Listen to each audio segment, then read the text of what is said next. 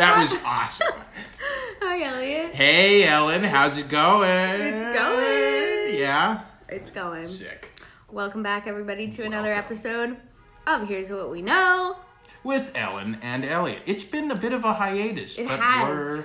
we're back with a vengeance. Okay. Well, I'll just show myself out. Oh, yeah, we're back. I am eating chicken piccata for the second time while recording. Yeah. The first time I made Elliot help me make it in the apartment. Yeah, well, we had to deal with like the Sylvia Plath oven though the first time around. It was nuts trying to get that oven to work. Elliot's for you. kitchen is 4 feet by 4 feet. No, not even. Well, how many square feet would you? I'd say that's maybe. I feel like you could set like a child down on the floor in there, and you couldn't put it down horizontally. Right. No, there's no way. If you laid down in there, you wouldn't be able to move If I your laid arms down in or... there, we'd have to get the fridge out of there. Okay. We're calling the fire department. Yeah, we gotta get a crane. Crane. Oh, but so I'm happy, and... Good. I'm glad you're happy. That's good. Happy's good. I haven't been happy since 1997, so that's a nice change of pace. Oh God. This is our 10th episode, Elliot. This is number 10? This is number 10. Really? Really? This is our 10th episode. Do you doubt me? No, I just saw, I guess I was looking on Instagram today and there were 10 pictures on there. So I thought we'd already done 10. No, one this was is a little 11th. preview. Oh. So this is a big deal. This is huge. 10, it's 10. the number of 10? people I've hurt. You've heard 10 people? Probably more than that. You've done, well, I was going to say you've done pretty well for yourself then, considering it's only 10. Yes, 10, the number of... I thought you were going to finish. I don't have anything. I don't know. 10 is not a significant number to me. What was your life like when you were 10? Let's see. That was 4th grade. Star Wars Episode 3 came out. That was about it. See? Good That was year. a huge thing for me. That was 10 a is huge good. thing. I skipped school for that. Yeah. Yeah, 10 that is was good. lit. Yeah. Well, we are super excited for our guest today. Yo. But since for we real. haven't seen each other in a while, we also haven't done an episode where one of us talks. We got to do some talking. We gotta exchange some Open those- thoughts. Open those Floodgates. drawers. Floodgates. Yeah. Well, floodgates for sure. What did I try to say earlier that was crazy? Pulling straws instead of pulling teeth is what you said. Yeah. That was good. I'm It gonna was use like that. pulling straws. It was So fair easy. And Just here we. Oh, surprise, surprise! Another one. It was just nuts. Ooh. Oh boy. Anything else? What's new in your life? Not much. I haven't been working much acting wise. I'm trying to do 2 films at the same time now, which is really challenging. Wow, look at you. 2 Yeah. at once. 2.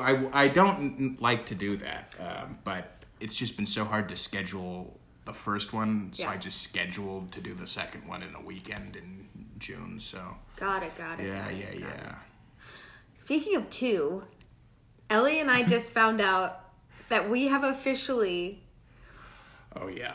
made a profit from this podcast, which is really, I mean, it's all we wanted. We don't Yeah, care. we're not in this for the fun. We're in this for the money. We actually hate each other, so it's been hard. It's, finally, we have something to show for it in the amount of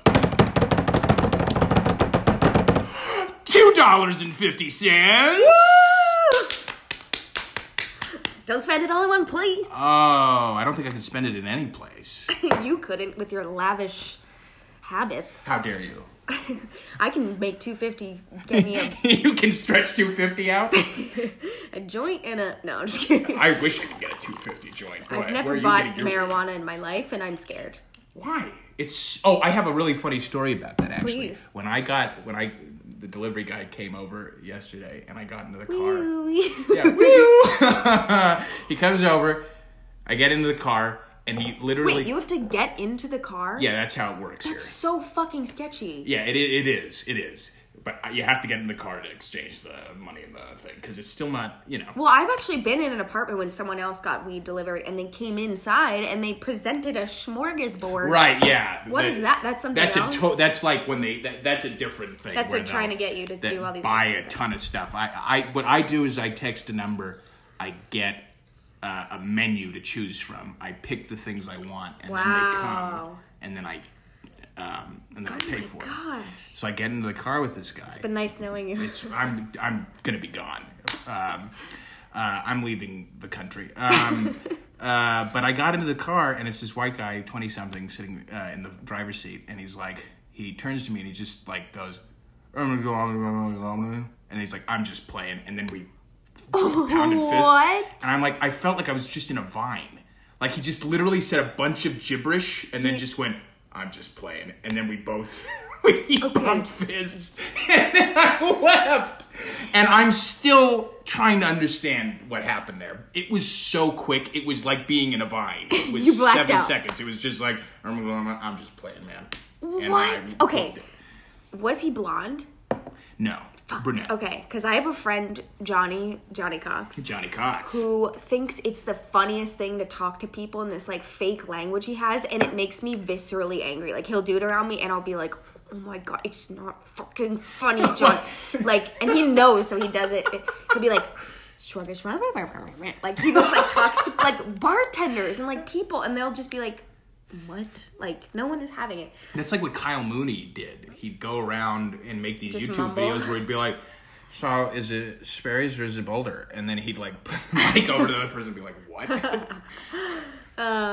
That's funny. Yeah. I'm nervous about you getting into random cars because I've been watching that show Killing Eve. Have you seen that? Have you seen it? Yes, I love Killing Eve. Did you finish it? I haven't finished it yet. Woo, baby. Okay, but I'm scared. Like, now I'm walking around wondering who's gonna just like slit my throat with a razor at any point, you know? Oh, God. Or like, what crazy assassin is gonna come after me?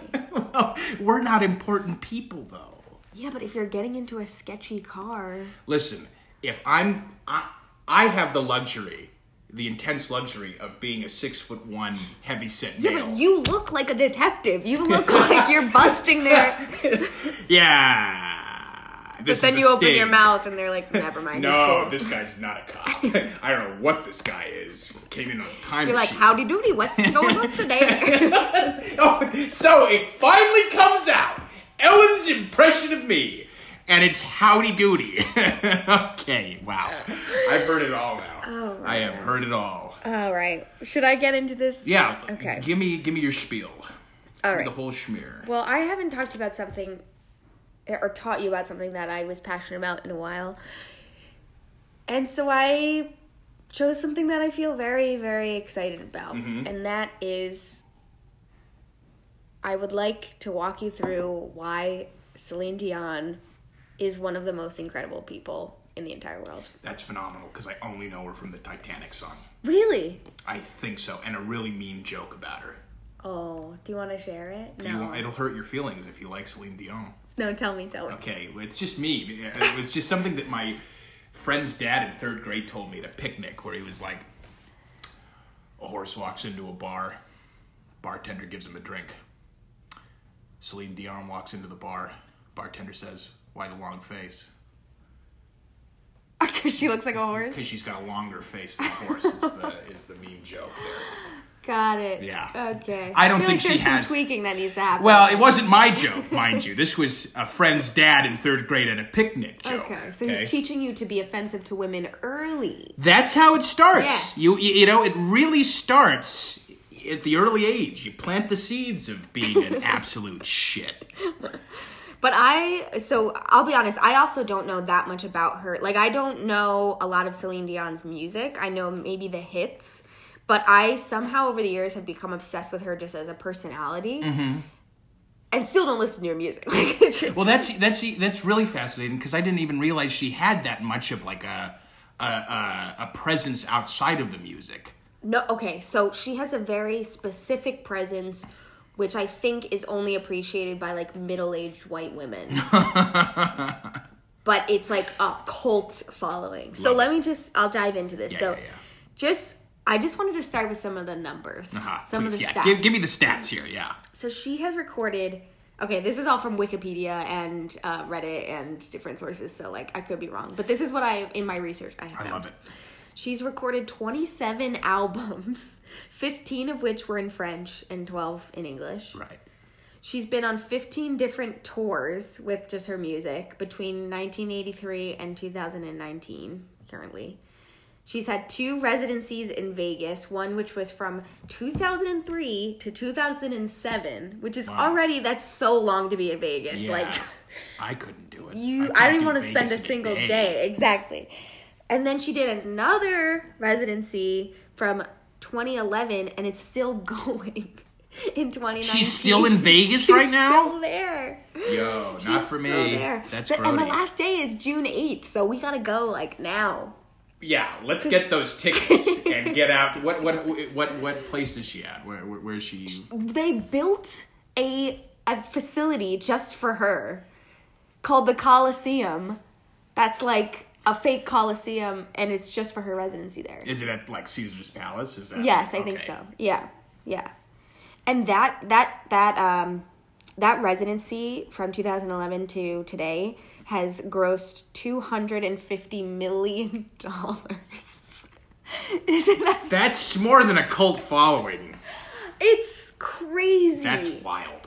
And her net worth as just a person is $700 million. That's good. Can you imagine? That's insane. Yeah, that's the good stuff. So that's just like the numbers. That's just like on paper, she's incredible. Yeah.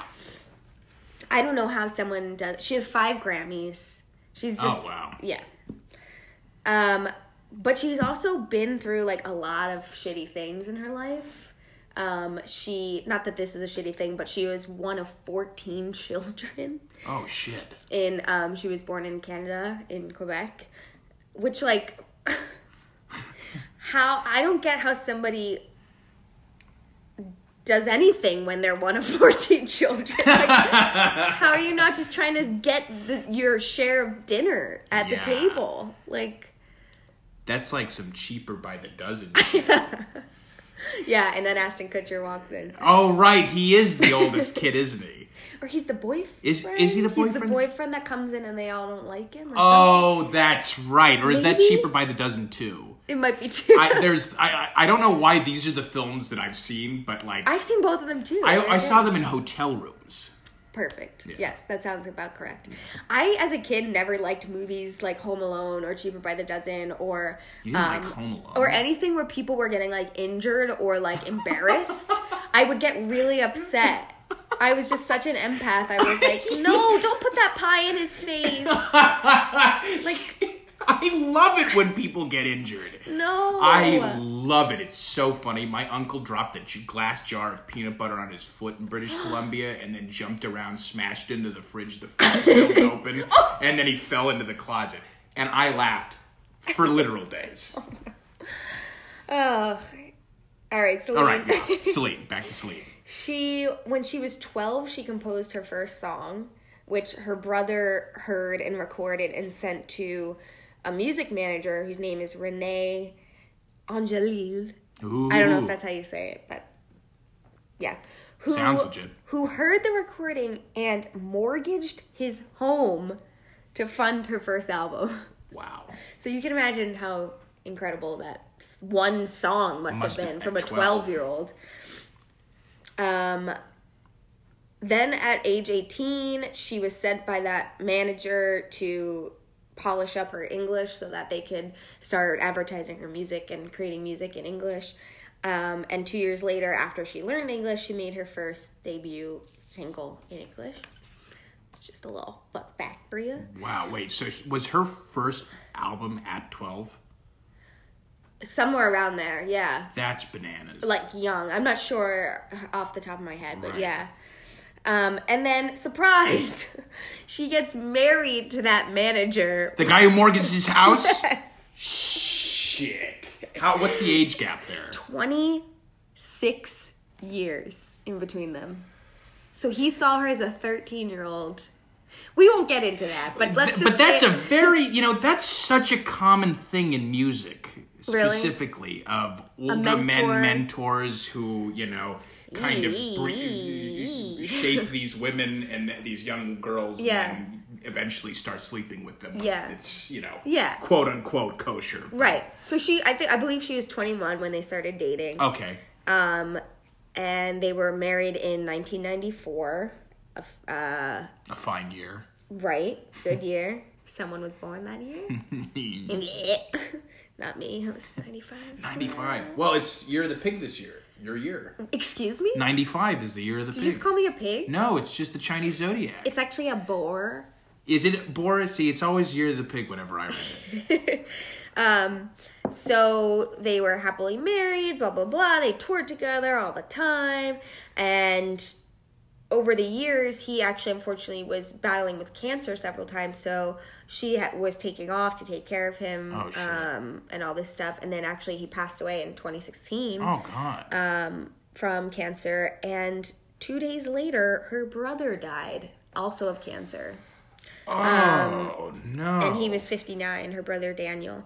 So she took a break from her Vegas residency, obviously. Right. But then she came back and kept doing it, which is like... Gotta stay busy. But I wouldn't even expect that of... Like, what fan would be like, I paid for my Vegas slot machine? I think you've answered the question for yourself with your impression. That's true.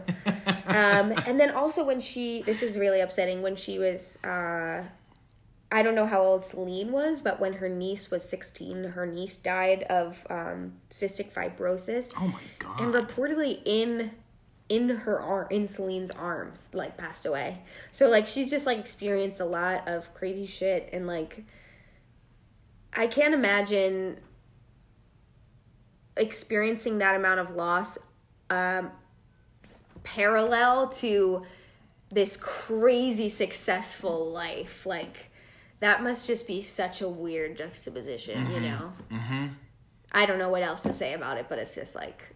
Yeah, I mean... You've been grossing millions of dollars and performing your songs, like, every night, and this is happening on the side. Yeah, it's... Whew, messed up. Oh, that's it. Anyway, some more upbeat topics. Ooh! I just wrote, she is insane. Yeah, I love that. It's all in caps.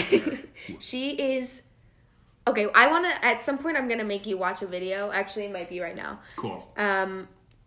Of her... This was all inspired by a video I came across several years ago that's just titled Celine Dion is Amazing. And it's just like a compilation of her being really fucking weird and like kooky and like just like insane.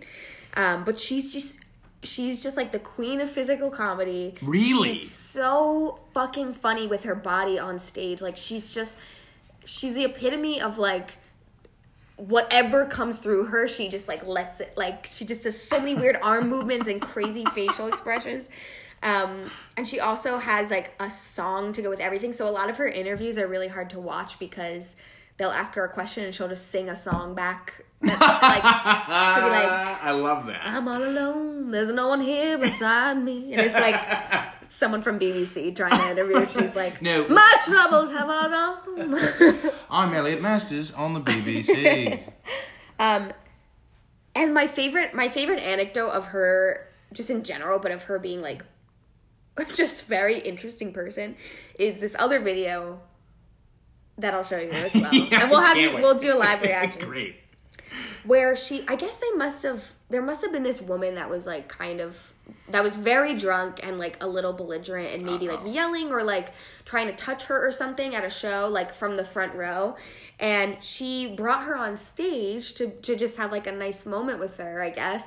And she's trying to talk to this drunk woman and the woman puts her leg around and essentially just starts humping her and like trying to yell into the microphone.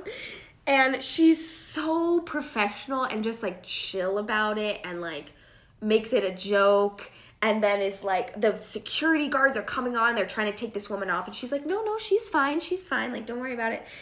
And then once the woman eventually gets off the stage, she gives this whole weird speech about like, people are really going through some things sometimes, and they just need to talk, and we just have to listen to them. We just have to give them the space to talk. Oh, wow. So she's like this beautiful, just like really strange, amazing woman, and now I'm going to make you watch this video. Yes, I got to watch him. Also, there's for anyone who wants to dive deeper into this topic, there is a Reddit page that's for her fans that is just like people posting like everything about her. It's very strange, but that's where I got a lot of my information. All right, let's start with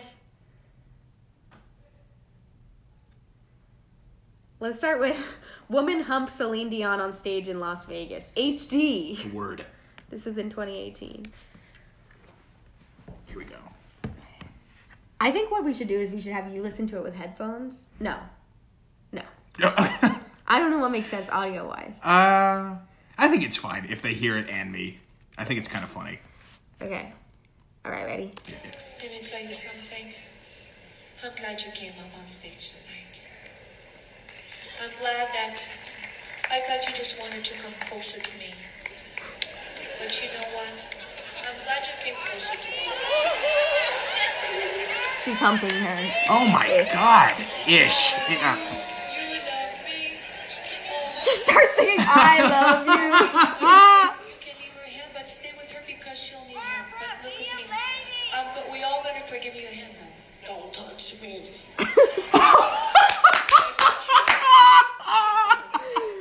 It's okay. You know what? Oh no, they're my friends. Look at me in the eyes. Do you see my heart? That's what I want to hear. You know what? We're gonna pray. This is 2018. 2018. 2018. What does that mean? We're gonna make a change for your baby. Is that good? You know what? We got something in common. We got babies that we love, and we're gonna fight for them. And we're wearing gold. That's a sign. Are you ready to party with me tonight?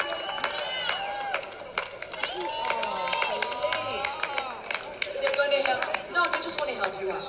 Okay, get out. I'm gonna help you. Come. I'm gonna help you, babe. Come. I love you. Come on. All right, we're gonna skip to we're gonna skip to the speech. You're so right. She's so professional. I don't know where I am, but please stay with me. But you know what? Some people go through a lot. And some people need to talk.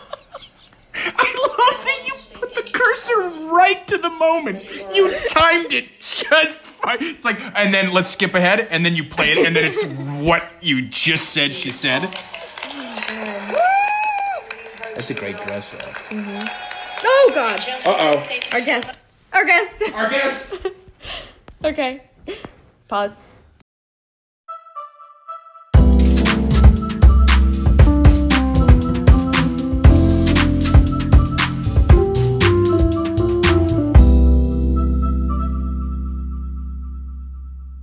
Welcome back from our break. Welcome back from the break.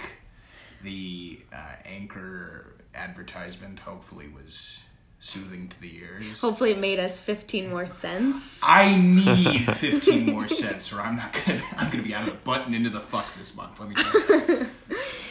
But we are back with our guest, who we hear also likes Celine Dion. Marvelous turn of events. I don't think other people might dislike or have strong opinions on her. I actually find her very talented. And Yes. We're here with Charlie Greenwald's known Celine Dion fan.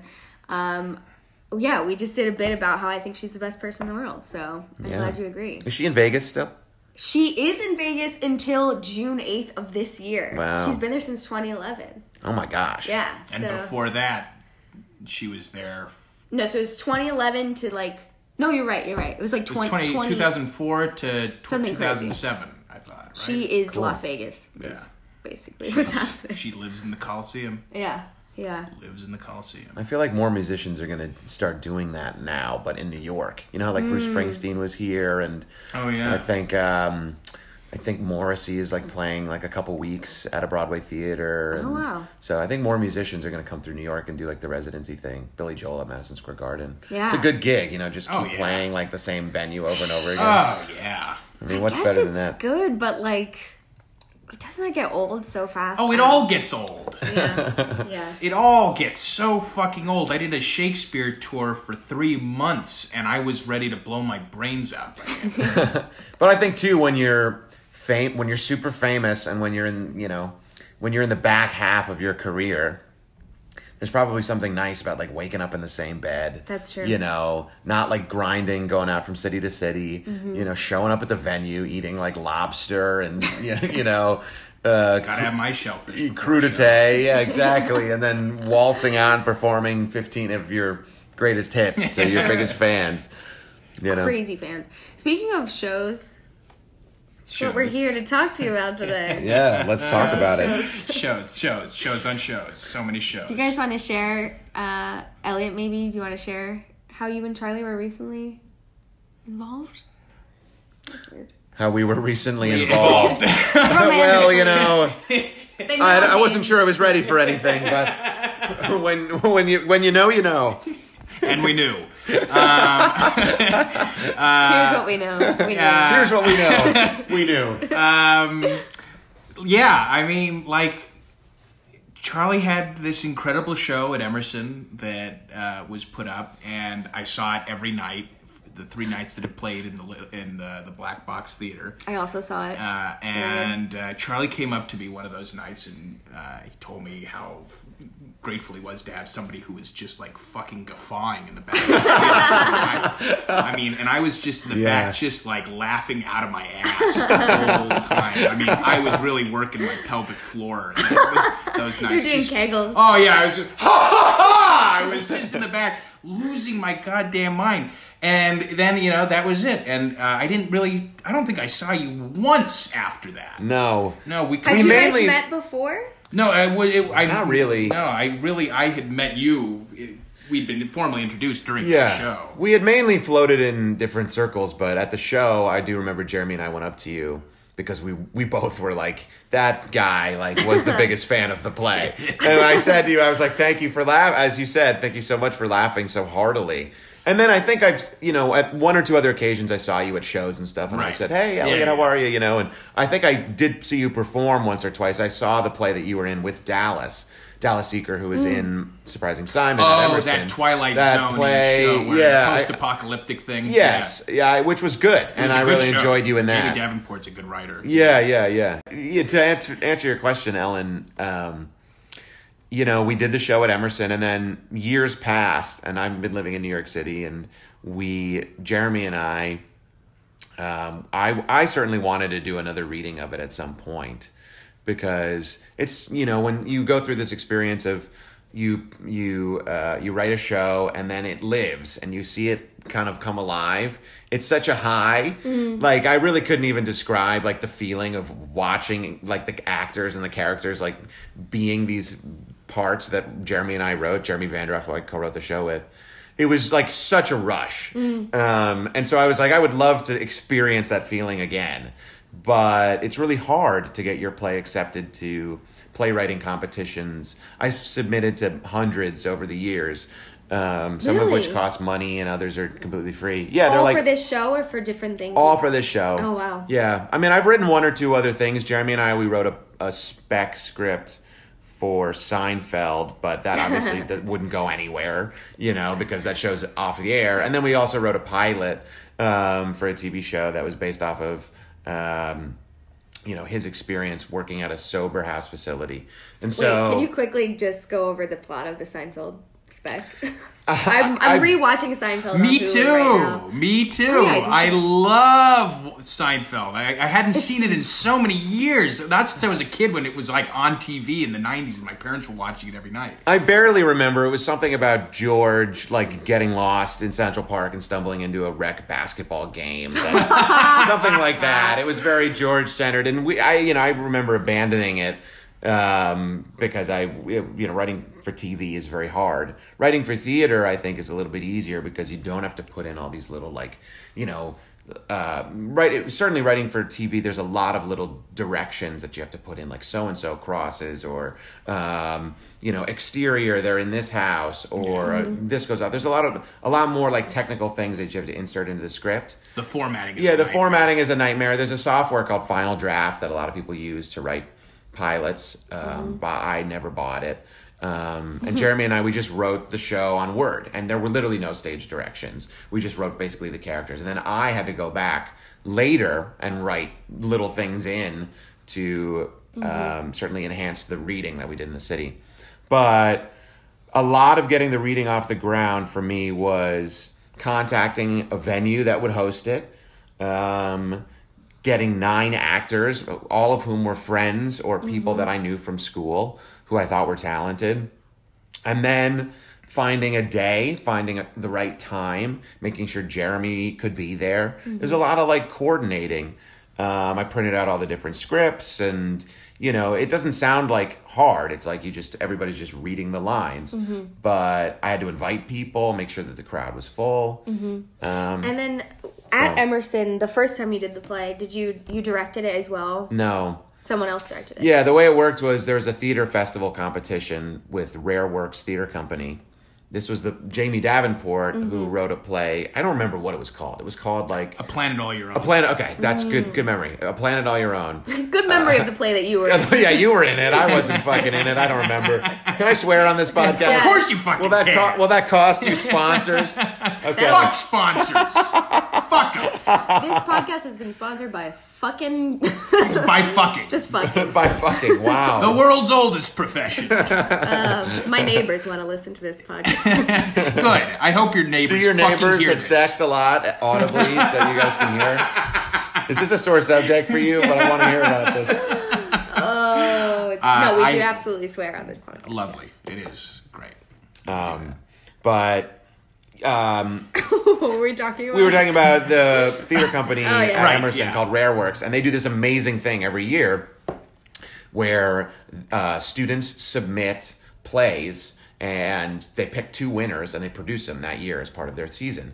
And it's like really legit. The theater majors at school, the people who build the sets, the people who are directing, the people who are doing theater at Emerson invest in your show. There's a casting process. Yeah. I think Common Odds. There's a common odds. Yeah. We get money from the school to produce these shows. Yes. I was on the board of Rare Works. I was actually on several of the boards, and I mean, it was what brought me to Emerson it's the ability to do your own work. Yeah. Was kind of the crown jewel for me of going to Emerson. Were you on the board that selected Charlie's play? No, I wasn't on the board by that point. I was on the board by the bribed him, following Charlie? year. Yeah, well, I mean... Well, we can hey, talk I about wasn't that, in it. What did I get out of it? I just laughed in the back the first time. That's right. Yeah. But I didn't saw get you. payoff. I saw you in the audience, and I went, that guy. He'll be great in this show if it ever lives again. He's a star. That guy's a star. I mean, Please. Charlie, feel free to deny this, but do you want to give like a little spiel of what your play is about? I mean, I feel like it's gonna have a life beyond this most. Oh, recent absolutely. reading. It's so incredibly funny. It's so nice of you to say, man, and thank you so much. I'm going to pour a little bit more wine. Oh yeah, we're having red wine for Charlie because Charlie said I don't really drink that much, but I do like red wine, and so I took that as permission to. I do like red wine. Red wine is... I don't really drink beer. Me neither. Which is what most people Yeah. seem to enjoy drinking after work and, on the weekends and stuff, unless it's hard alcohol. And I don't really like that either. I much prefer, like, having a glass of red wine. Yeah. So thank you for getting this and sharing it. But the play is basically about... just to give you a brief background on how we wrote it. Jeremy Vandroff, who's pretty much my best friend, super close friend of mine. We met at school. And we were hanging out one day, and we went to see a production of Sweeney Todd. And it's Did the you best. listen to the Sweeney Todd episode of our podcast? Not yet, but I would love to. I got really drunk and I sang all the parts of that show. Wow, I would love to hear that. After this recording, Ellie will do a private showing. Oh, well, maybe if we had more wine. Well, there's liquor in there too, so I might just go for that. That's I'll a be great mixing show, my man. grape with my rye. Oh, I love Sweeney Todd. Have you seen the one, the televised one Yes. from 1980s with Angela Lansbury? Of course, I've seen all the versions of it. It's amazing. It's the best show ever. So fucking good. It's so good. So good. Yeah. Angela Lansbury's incredible. I mean, I loved the Michael Cerveris, Patty Oh, the LuPone one where version, they play where the instruments. instruments were on Yeah, stage. that one's There was a great. televised version with Emma Thompson that came out a That couple was years okay. ago. That was pretty good. That was the one where it's just the concert version. Yeah, pretty much. They break the piano. Did you see it in New York at the Barrow Street No, Theater? I wanted where- to see that. That was the one with Norm. Right? Yes, Yeah. he was unbelievable. Was he good? Oh, yeah, I'm so it was happy. amazing. But anyway, Jeremy and I had seen a production of Sweeney Todd, and we both kind of said to ourselves, God damn it, theater's so great. We were just damn it. moved by the experience of seeing live storytelling. So we came back to my apartment and we kicked around ideas for writing a show, and we had initially envisioned this idea about a guy in a coma, and different characters kept shuffling into his hospital room and confessing dark secrets to him because he couldn't, he was out and knocked out and couldn't hear anything. And then halfway through the show, he wakes up, and then the second act is about all these characters trying to suss out whether or not he heard what they said. Charlie, and you got to write that. I think you still have to write. That's a really good setup. someone's gonna steal that idea. I'm telling you. We'll redact it. We'll redact But we decided, redact that, bleep it out. In fact, never air this show. No, it's going straight into the vault. They'll find it when we're dead. But we quickly decided that drama was just really not our bag. I certainly. Oh, that was going to be a drama. Yeah, That could easily be a comedy as well. I think it could be a really great comedy. I think you could really do a great job. Hey, wait a minute! I know what those guys. Did you just tell me you murdered someone? No. It's a musical. Yeah, it's a musical. I can buy that. But Jeremy and I instantly were like, this is not. This is I can't do this. I can't dig into dark storytelling. It's just not who I am. If we're gonna write anything together, it's got to be a really goofy comedy. Mm-hmm. And I think I came up with the idea of a surprise birthday party where all of the people who kept arriving were not supposed to be there. And that was essentially, in my mind, from what I can remember, I think I came up with the idea because it's loosely based off of there's a Whose Line Is It Anyway sketch where the character, one of the cast members, be it Colin Mockery or Wayne Brady or whoever, they're hosting a party, and in comes a character and they have to figure out who it is. And it's usually some ridiculous description. It's a great bit that they do when Ryan smashes his head into the lights when he's pretending to be a bird or a T-Rex or something. He I can't pretends even to remember. be what's her name, the first lady of the American stage. What? Carol Channing. Carol Channing, who's magnetically attached to Drew's desk, and he smashed his head that's into what the it glass. is. And Yeah. he's like, just pull the glass out of my hair, please. So good. I said a bird because I oftentimes in that show they'll play animals. It's a foal or Carol whatever. Channing is Is also an It's mistaken animal. for- I mean, there is no denying Carol Channing. What an animal. But then that's how we wrote it, and we came up with that idea of this girl's throwing a surprise birthday party for her brother, but she accidentally has invited a bunch of people that are not supposed to be there, and make things very awkward. And that was kind of the loose plot of it. So That's awesome.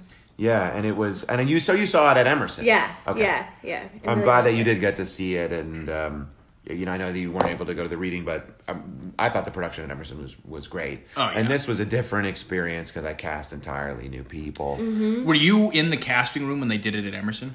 Yes, I was actually, and it was interesting because the woman who directed it was Madison Geringer, who is a really funny director, really liked the play, and we just didn't really want to step on her toes. I think I was more at that. That was funny. Remember I said to you guys earlier, watching your play come alive is it is like a euphoric thrill. Mm-hmm. cloud nine, maybe like the happiest and most excited that I've ever felt in my life. And certainly it first started when the play was picked, I was psyched. And then flash forward a couple weeks, Rare Works is starting to put it together, and they're like, Charlie and Jeremy, come to Common Odds and you can sit in on the audition room. And Jeremy and I both were like, we're not going to like tell Madison what to do. She's directing the show. We had input. We were like, that guy was great, or that girl was really funny. But generally, we were just in the audition room to like watch people try to be the parts. And that was really, really fun. And I think more than anything, it was just like us, like they were doing it to us as a favor and like a kindness to be like, you want to come in and like watch people try out. But I was like, Madison, it's your decision to pick whoever you want for the show. So we didn't really have much like influence or sway in that regard. Well, I mean, both iterations of it, the casting was pretty remarkably solid. I mean, every part, both times I was like, yeah, this is... What was the role that you were playing? So, do you remember when in the production at Emerson, there was that kid, Justin Masters, who was the IT guy who freaked out at the end and pulled out the knife? That was You just fucking gave away the whole plot, Elliot. It's not the whole plot. That's a great bit. Redacted. Yeah. This episode's going in the vault. It's got to go right into the vault. I mean, we've just given away too many spoilers. Well, redacted. I'll just, you know what you could do? After this, I'll just record myself saying redacted 4 or 5 times, and you can just run it over. Yeah, but I'm gonna put it into slow motion, so it's like slow and stretch it over the whole sentence. Yeah. So you were a creepy IT guy? Yeah, I was a creepy IT guy. Yeah, the plot of the show is, I mean, I'm happy to... I don't really think that like there's a lot of spoilers at play here because it's a very goofy ass show. Yeah. But the plot of the show is this girl's hosting a surprise birthday party for her brother. She accidentally invites his ex-girlfriend, thinking they're still together, but not knowing that they broke up a week and a half ago. The ex-girlfriend, who's embittered by the whole thing, brings along a handsome new boyfriend. And she also, Grace, the sister, also accidentally invites the boss of her brother, who's like an arrogant blowhard who, is constantly getting drunk and hitting on people. And then this guy, Eugene, who Elliot played, who is, kind of like a awkward, but also like scheming IT guy who works at a Radio Shack type store. Data Zone. Yeah, called Data Zone. I love it.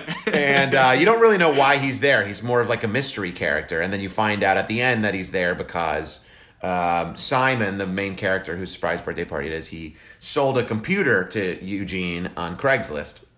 But it was completely broken and busted because his ex-girlfriend poured coffee on it and completely dismantled the whole thing. After they broke up. So everything kind of ties together. And by the end, you're kind of like, oh, okay, that character and that character and that character kind of have some sort of a relationship to each other. Was that something that you, as you were starting to write it, were you envisioning the connections between the characters, or did they sort of come out as you were writing it? I mean, it's interesting. I know it's a while ago. So. No. It's such a good question. And it's interesting to talk about it because I think that the writing process, anyone who writes, and if this episode is about anything of your podcast, certainly what I would like to focus on is the difficulty of writing, because it is really hard to write something completely out of thin air. Certain people can draw on personal experiences and write that. If you had a traumatizing breakup, or if you had an experience where you were robbed on the street, or if you had an experience where you lost a job that you thought you were really qualified for, you can craft that into an interesting story. If you have an experience as an athlete or a singer, Jeremy and I, we were completely making up a story that neither of us had any sort of background in. Some of the characters we kind of related to, but by and large, we were drafting, and pulling from our imaginations. As much, not to say that, like, I am Dr. Seuss because he's an incredible author and I'm a fucking kid, but, like, there's about as much logic to our play as the Lorax. And so... I think the difficulty for us was, okay, what's the tone and how are we going to find these characters? And, you pull from things that you love. I mean, Whose Line Is It Anyway was a big influence. Seinfeld. Jeremy and I tried to write Seinfeld stuff together. a lot of the play is very Seinfeldian in the jokes and in the delivery and in the way it all ties back in the end. Was there a lot of physical comedy, or am I making that up? There was. There was a good amount of Yeah, I mean, That's it's very Seinfeldian of you. yeah, the whole thing is a farce, and farce is a tough genre of theater to write. It's basically a comedy, comedy of errors. I define a farce as a comedy of errors, a play in which the audience knows things that the characters don't, and like a set of dominoes, the plot moves forward and progresses at in a series of unfortunate events. So it gets to a boiling point where the main characters are like completely frenzied because they're trying to put out fires all over the place. Right. And you have to have like 16 doors that are opening and slamming the whole time. And we didn't have, and you guys saw it, we didn't have doors in the original production. It was You didn't have a single door? I thought we you guys did have doors, but it wasn't like noises off, Right. where it was like door. It Yeah. was like someone would go out onto the sliding window fire escape, or someone would go out the front door or slip into the bathroom. Yeah. So there were a couple doors, but it's mainly about entrances and exits. So like one character will exit as another character leaves. So that there's like this really nice flow throughout the whole thing. That's kind of what we wanted. But certainly, I think the really difficult thing about writing is, does it track, which is basically a way of saying like, it doesn't have to like be logical so much as like, would this in this world make sense? Would it make sense for this character to do that, or would this character to do that? And that's harder when you're making up a story and scenarios completely based on nothing at all, as opposed to reality, a true person, or an experience of your own life. So, but anyone who saw the show, like the whole premise of it is so ridiculous. It's not like someone would be like, that could happen in real life. It's very like fantasy and very goofy and very silly. I think there's like a touch of magical realism in it, so. Absolutely. Absolutely. I mean, you were just in it. You can speak to kind of the flow of it and the logic. There's a musicality to it that's just. You write people so well. My favorite character in the piece is the boss, Jamie. Jamie and you got two of the funniest people I know to play that part. I know. The cool thing about that part, and a lot of parts in the show, is I think that they're all such characters. They really give whoever the actor is to like make choices. Yeah. I think each of them found different ways to, harness whatever energy they had and bring it out into the show. And they made completely different choices. Maggie was like drunk and stumbling around. And Madeline was a lot more like deep voice and, power and authority. And she was like, well, I'll say this, she did it at like a 1920s floozy, and they both were so different, and yet they were both right for the show. So That says a lot about the writing. Yeah. Oh yeah, I live for Madeline's deep voice. It's so what you Madeline should hear was really our last guest. yeah, I want to hear her episode. She does a pretty good job. Mary Kondo's my wardrobe. Yeah. Everything sparks Life joy. has been There was changed forever. everything in there tidy up, buddy.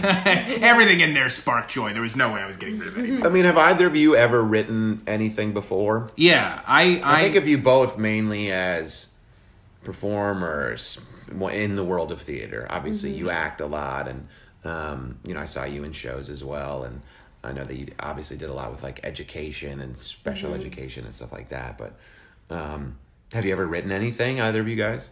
Yeah, I wrote a horrible play. You did write a play. What was it called? I was in the playwriting course at Emerson. Oh, cool. So I was forced. with Clark. Yes. When were you in that? My last semester, I think, or my second to last semester. Yeah. Oh, and so man. I was trying to do what you were explaining, which is writing something that you know, but didn't really know it. It was like a projection of what I know, which was I tried to write this like drama surrounding a family of a son who had autism, which is like too big of a topic for a college student, in my opinion, to take on. But it was something that I felt when I sat down and I was like, okay, I need to write a play for this course. Like, I'm going to write something that I feel excited about, like something that I care about. And so I wanted to write about like a family that was struggling with it. But it wasn't as seamless, Can I ask you a question? I mean, I wish I fucking knew this about you. I guess I don't. But do you have a sibling or someone in your family that is on the autism spectrum? No. I Okay. just have You just have a lot of experience and that's a in good that point, world. is that no, I don't. So I didn't have the experience of being in a family with someone with autism, which was what I was trying to write. So that maybe wasn't. That was probably the mistake.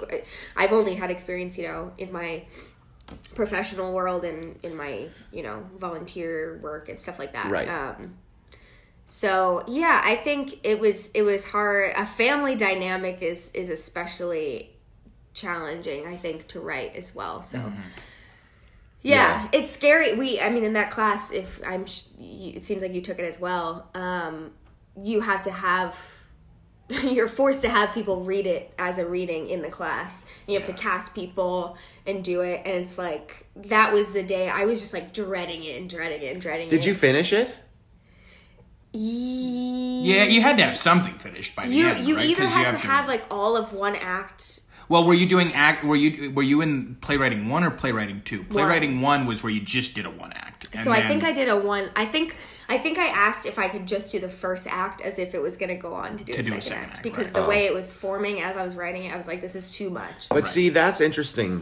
And I want to get to you writing as well. But the interesting thing I think about a show or just writing anything is, you kind of want to feel it's hard.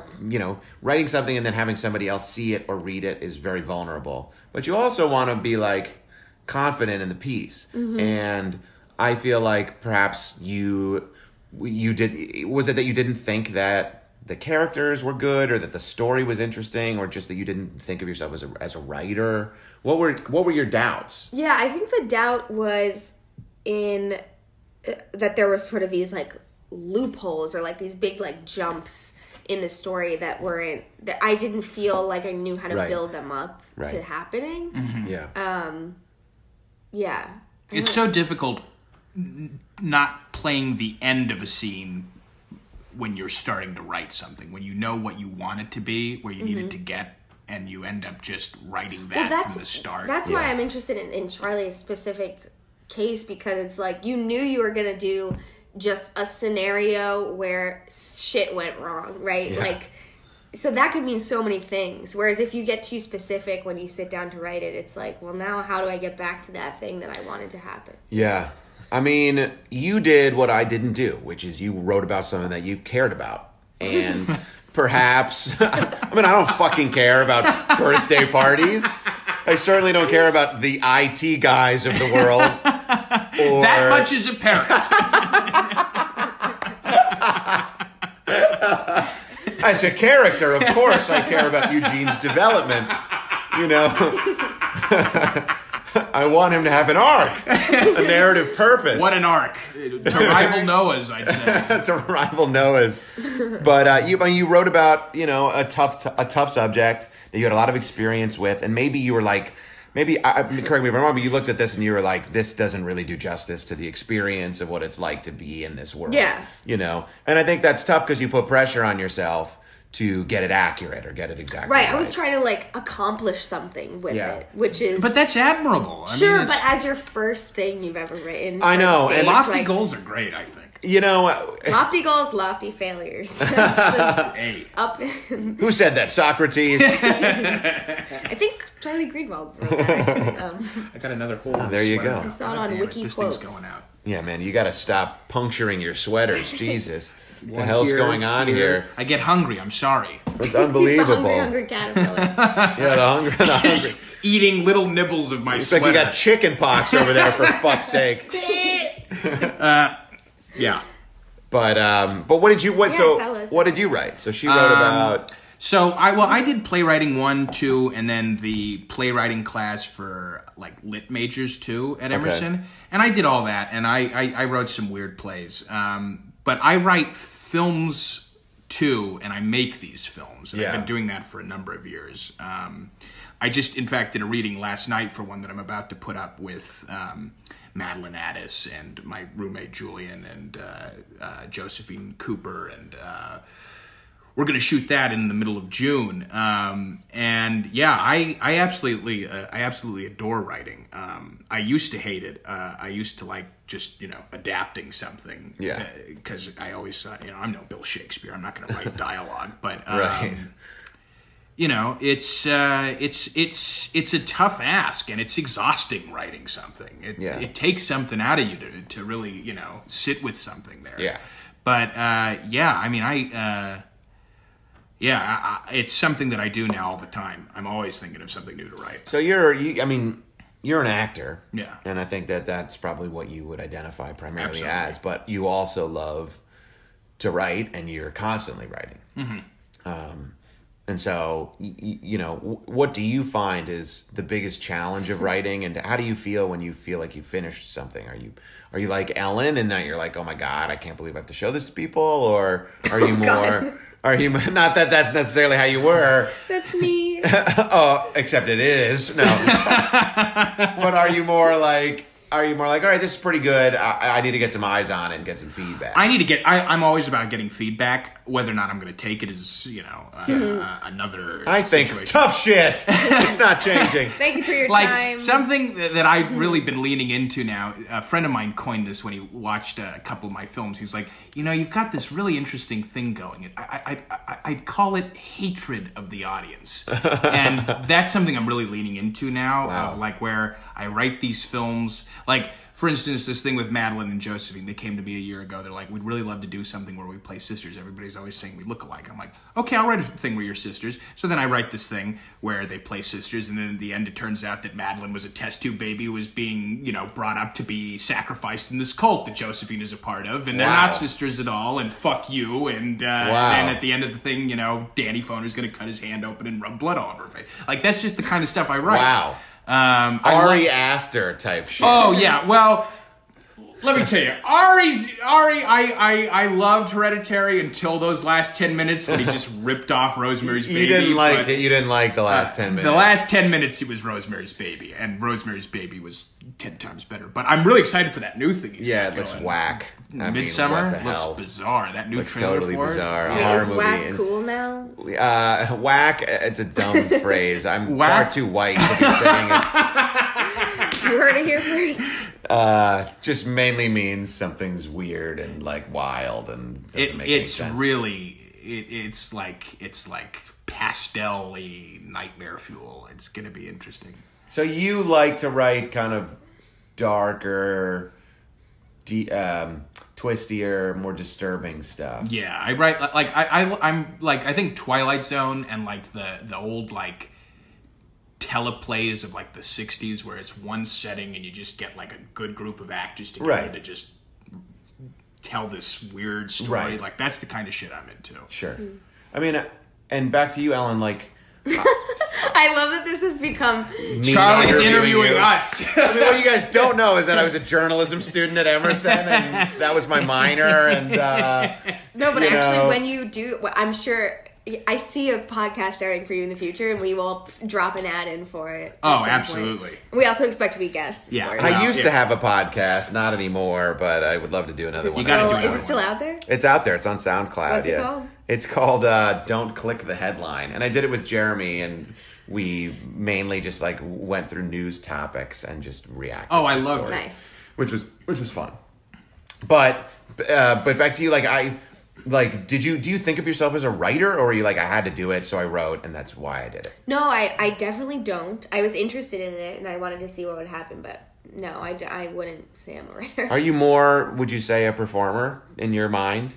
Or more like an educator? I mean, I don't know where you ultimately want, and it's a tough question to answer. I don't even have an answer for it myself, but like what area you ultimately would want to be in of the arts. I mean, I think I'm sure. I know that at one point I really wanted to be an actor. I wanted to be a performer. Yeah.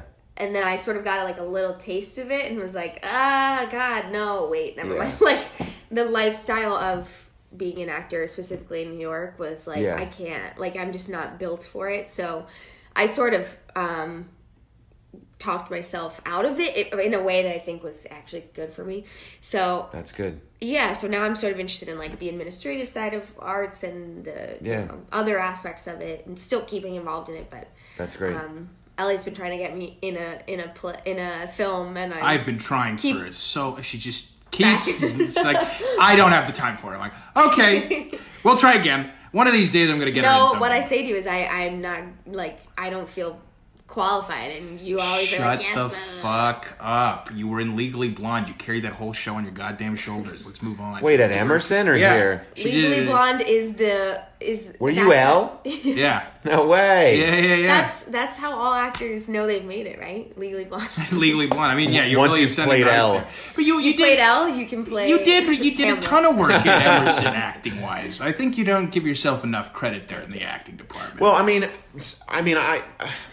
I think that in order to do one of the other, you kind of need to like have a taste of different things. Sorry, I just remember that you were in a play Yeah, I was. that I saw at Emerson. Unwrap Your Candy. it's a great play. Which, despite that like wildly suggestive title, is not really about sex, and is more like a weird, disturbing. It was like 3 one-acts Yeah, it was very strange. about families and like weird things that were happening in the family, and I was in that play very briefly. How was that performing versus writing? I like performing. I do. I don't. Sometimes I think I'm good at it, and other times I'm like I'm awful. You know, Hey, I welcome really to the have club. no That's how it assessment goes. of like Yeah. how actually good I feel like I am at it. But I do feel like if you are interested in, you know, acting, it's not a bad idea to write, and if you're writing, it's not a bad idea to act a little bit because writers and actors and directors, they all work so closely with each other, and so you kind of want to get into the headspace of that person. You know, what are some things that actors really need to hold on to? Well, they want to hold on to, how does this character walk? You know, what is this guy wearing? You know, what are his affectations? Where's he from? You don't have to do a fucking character bio like I had to do in high school, but at the same time, like if you've had a little bit of acting experience, when you're then writing a show or when you're then directing a show, you can talk to an actor and say, actually, you know what I think would really help is try and do this with these next couple lines, you know? Seeing what it's like on the other side is really helpful. And so I feel like since you acted for a while, for a long time, I feel like you'd be a really good person on the other side of theater or film or TV or whatever you wanted to work on. All right, gonna write a play tonight. I think you should. The only thing that I say, The only thing I would say is it's probably gonna suck. yeah, Ellen, I mean, Like, be careful, tread I carefully. say that, but not for you. You fell on your face in school and you're gonna do it again. No, the only thing I would say to you though is like, if you want to write something, you know, don't be concerned about what other people are gonna think of it, because most people have constructive criticism that will make it better, or they'll like it and they'll say, this is actually really funny, I like it a lot. And I think one of the benefits of writing with a partner, certainly writing with Jeremy for me, was that I would toss out a joke, and in the room I would have live feedback on whether or not somebody thought it was funny. So if you have like a friend of yours that you want to write something with, maybe a show about a family who has a child with autism, and by the way, just because you don't have, you know, a brother or a sister with autism, it doesn't mean that you don't have a ton of experience in the world, and you probably know way more than the average person about an interesting story arc that has to do with that environment. You know, I've always felt that if as long as you're doing the homework, as long as you're doing the research and you know what you're talking about, you can write about things. You just have to know what you're talking about. yeah, I mean, there are guys writing about dragons on Game of Thrones. It's like, that's not a real fucking thing. Yeah. You know, like they're just creating the way dragons behave in their own minds. Yeah. The dragon, the ultimate writer's convenience. Or the sketch that I wrote for a comedy troupe callback where Marty Miller and I played slutty nuns. Wow. Don't know would that. Marty kill- Miller, that's a name I Wow, haven't heard in a long I goddamn would time. kill to see that. Yeah. I would make that movie. You would make it. I would make I believe the actual storyline was we were ex-porn stars who were forced into nunnery. That's even And- better. And I Were you in a comedy troupe? You were. No, I was called back for one and I didn't get it. Got but it. because I wrote this horrible sketch. Wow.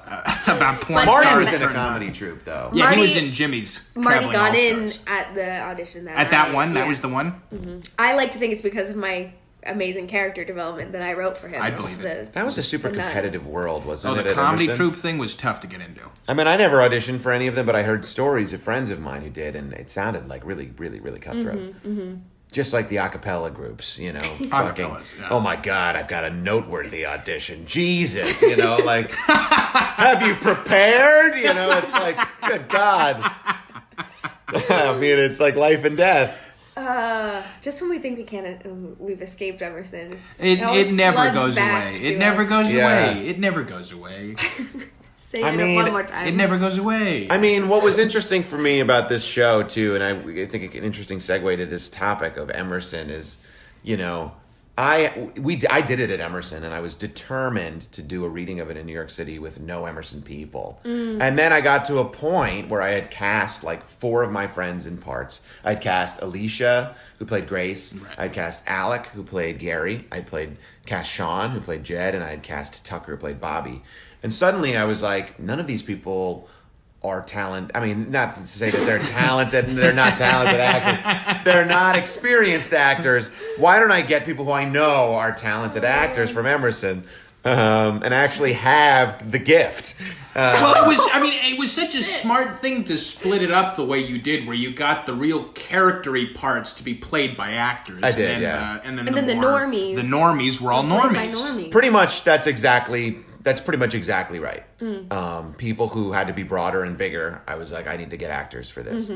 And so I reached backwards to people like Elliot and Madeline Addis and Zeke St. John and my friend Max Samuels, who I knew from high school, and this girl, Kate Gannay. And I had met and interacted with these people probably like a combination of 30 times, you know? And so I think that was difficult for me because with a piece of work, you want it to be right so badly that you will compromise some of your ideals. Like I was like, I don't want anyone from Emerson to be involved. I want this to be completely new. And then I was like, what am I talking about? All the bunch of talented actors that I know are from Emerson. So I got to like reach out to these people, you know? So that's, I think, and then I think that made the show a lot better. Having people like Elliot and Madeline and Zeke in it. And it was an incredible shot in the arm for me because I hadn't done anything acting-wise in New York since I got here. It was just great to hear some feedback from an audience again. It was just nice to be like, oh wait, I can still get a laugh now and again. I still got it. Yeah. I still got it. Yeah. And then, you know, in short order, your mom and then your grandma talking to me. And it was just like, oh, I needed to hear some nice words. Your mom came? Yeah, and my grandma. My mom made a coffee cake for the everybody. Show. Everybody had coffee cake. It was incredible. You should have been there, Ellen. Yeah, you missed out on some incredible coffee Man. cake, some incredible playwriting, and some very decent acting from everybody. There you go. All right. Any last thoughts? Do you have any abbreviated advice for someone who, I mean, you've sort of given Elliot and I advice for writing a play, but... Well, the things, I can only talk about the things that worked for me. Sure. And, you know, I wrote with a close friend whose sense of humor I trusted the whole way through, you know, and if I write anything ever again, I would like to do it with Jeremy, you know, because that erases so much of the doubt that you will ever feel writing as if you have a writing partner, somebody who is like, yeah, I love that. Let's run with it. You know, what's he ever like, that was garbage. Yeah, exactly. I mean, yeah, or like that's a horrible idea. Yeah. Like we can't do that, or that joke will not land. Let's pull it out. And then, you know, the other thing that I would say is I wrote something that I literally like. I completely had no. The whole thing was blank. It wasn't like I didn't pull any of these scenarios from real life. You know, we made everything up as we went along, and I think that makes writing fun. If you're so concentrated and bogged down and like, I have to get the details right. Like, what would a nurse say in this situation? Or what would an architect say in this situation? Or what would the stepmom say to, you know, her stepson after an awkward family? It's like, just write it. Like, it doesn't have to be accurate. It doesn't have to draw on your experiences and be completely identical to what you experienced, so much as you've well-defined characters that the audience can identify with. And then I think the last thing that I would say is just like, if you do want to write something, like see it through that it sees the light of day. If you want to write a short film, like find a way to make it. If you want to write a play, do a reading of it. because these things, they don't do any good. Certainly I didn't feel like our script was doing any good in the 4 years in between when it was performed at Emerson and when I did a reading of it. I had shipped it off to theater companies and theater festivals and competitions all over the country. Nobody bit. Nobody was interested. 1 or 2 people would send like a very gently worded, like thanks but no thanks type of thing. There's a theater company called Clubbed Thumb. I don't know if either of you guys have ever heard of it. But they were like, we do like artsy, challenging pieces, and this isn't challenging. I was like, you're right, it isn't. It's fucking dumb, broad comedy.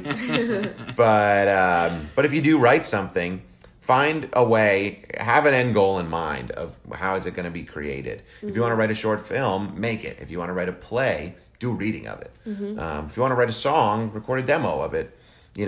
These things don't do any good if they're not put down and seen by other people. Because then, once somebody else reacts to it in a positive way, it's almost like being an actor. You're like, yeah, like I can do this. I should keep doing this. Yeah. And that's a nice feeling. Absolutely. I just did a dropping the mic motion with my Yeah, hand. that was great. Yeah. Well, you guys are so lovely to talk to. This was so fun. What are This you is talking so about? You great. are so lovely to talk to. You took us in your Under powerful your wing. hands and you created a podcast for us. I only worry about You all gave the, us form. I only worry about all of the name dropping that we did and Yeah. the swearing. We're It'll gonna all need to be redact quite a bit. It's all redacted. It's going to be in like the vault. Mueller report. It's just the whole podcast just has blue and black lines all over it. Oh, man. Oh dear. Thank you so much. What a time to be alive. Of course, guys. Yeah, thanks for having me. And do you have anything to plug? No. No, Your but Instagram? not my Instagram. I fucking hate social media. In fact, I don't want anyone to know where I live online. Redacted. But I would love to do a reading of the show again at some point. And if anyone is interested, there was a recording of it that I put onto YouTube. It's called Surprising Simon. You could watch it. Yeah, Surprising We'll Simon put staged the reading. link somewhere. Yeah. You could put the link somewhere. Yeah, we could do that. Yeah. You could definitely do that. Yeah, we can figure that out. We'll do that. You're getting paid, goddammit. Yeah. This podcast is legit. We're you giving can find 50 some. of the cents to Charlie for his time 50 today. That's cents. right. That'll get me a nice gumball at the local supermarket. 2 gumballs 2. if I play my cards Oh, right. you gotta know where to go. If one doesn't get stuck way down. All right. Well, now I won't sleep tonight. Thank you. All right. See you guys. Whenever we do another one of these things, signing off!